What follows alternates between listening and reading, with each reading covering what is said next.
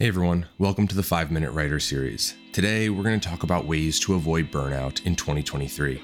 So it's the new year, and I'm making some commitments to you and to myself. There's more than 200 writers who've entrusted me with sending important writing updates, and I've been inconsistent to say the least.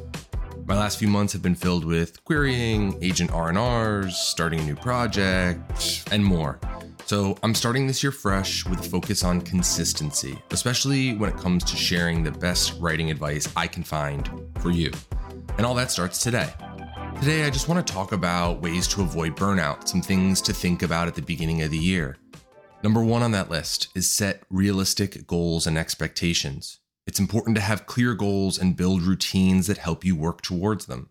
However, it's also important to be realistic about what you can achieve each day and each week. In the past, I've set goals that were just too ambitious, so each month I was falling further and further behind. This year, I'm really focusing on scaling back what I'm doing. I want to be better at a few things instead of average at a bunch of things. So to do this, I'm also going to have weekly and monthly reflections to ensure I'm prioritizing the right things and meeting deadlines. I suggest you do the same. Are you checking in with yourself and on your short-term goals? Are you ensuring that you're on track? Are you evaluating your weeks to make sure that everything that you needed to get done did get done? Number 2, take breaks and make time for self-care. I do this, well, never. So in 2023, it's going to be my year to try. With 2 kids, a full-time job, getting a master's, running a website and podcast while querying one project and writing another, it's a lot. And we all have a lot going on, but we love it, and that's why we do it. We sit down every morning or evening or whenever we get a few minutes and we write because we love it. So how can we maintain doing what we love? It's really about trying to be more efficient with less time. And that's always a good thing. Writing a novel can be a demanding and time-consuming endeavor. So it's vital that we find ways to take breaks, recharge, and give ourselves time to breathe. This might be as simple as stepping away from your work for a few minutes. Maybe it's taking a walk like Catherine Ramsland suggests.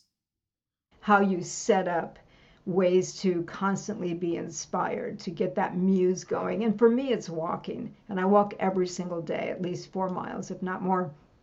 And within that walk, I always trust that if I'm stuck on something or I'm trying to find out more about characters and their interactions, it's going to happen on that walk. Or it might be engaging in an activity that allows you to relax and disconnect from your writing. Even best-selling author Catherine McKenzie takes breaks from her work in order to write a better book. When I started writing full-time, I was like, oh, I needed that thinking space. So I quickly realized that I needed to not write on the weekends to give myself time over the weekend to sort of process what I'd written that week. And then even to take breaks, to build breaks in. So this third writing process that I have, I will take breaks between those thirds to just cogitate on the story. I'm talking as much to myself as I'm talking to you, but don't feel like you need to do everything all at once. Take the breaks that you need.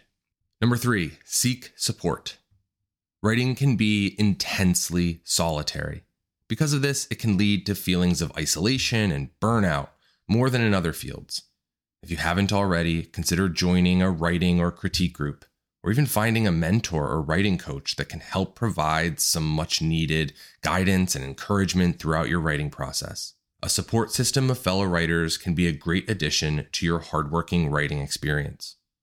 Friends and family can be great, but when you're feeling overwhelmed or burnt out, there's no better support than people who are right there alongside you. For 2023, us writers need to prioritize our well-being. Writing can feel like fighting an uphill battle. So take care of yourself in order to avoid burnout and maintain a healthy and sustainable writing practice. If you're still here, do me a favor and send me a tweet. Let me know what you're doing in 2023 to avoid burnout. I'd love to hear it, and I'd love to start that conversation in a place where other writers can hear what you have to say. Thanks so much for listening, and I'll see you on Monday for my interview with Helen Lane, literary agent. Here's a little bit of that interview so you know what to expect. Everyone says voice, and that is the least helpful thing. But unfortunately, that is true. There is something, whether that is in the style of writing or the way that the character is presented, there is something that will speak to you, and right from the start you will, relax and sink into it and forget that this is the start of a new book.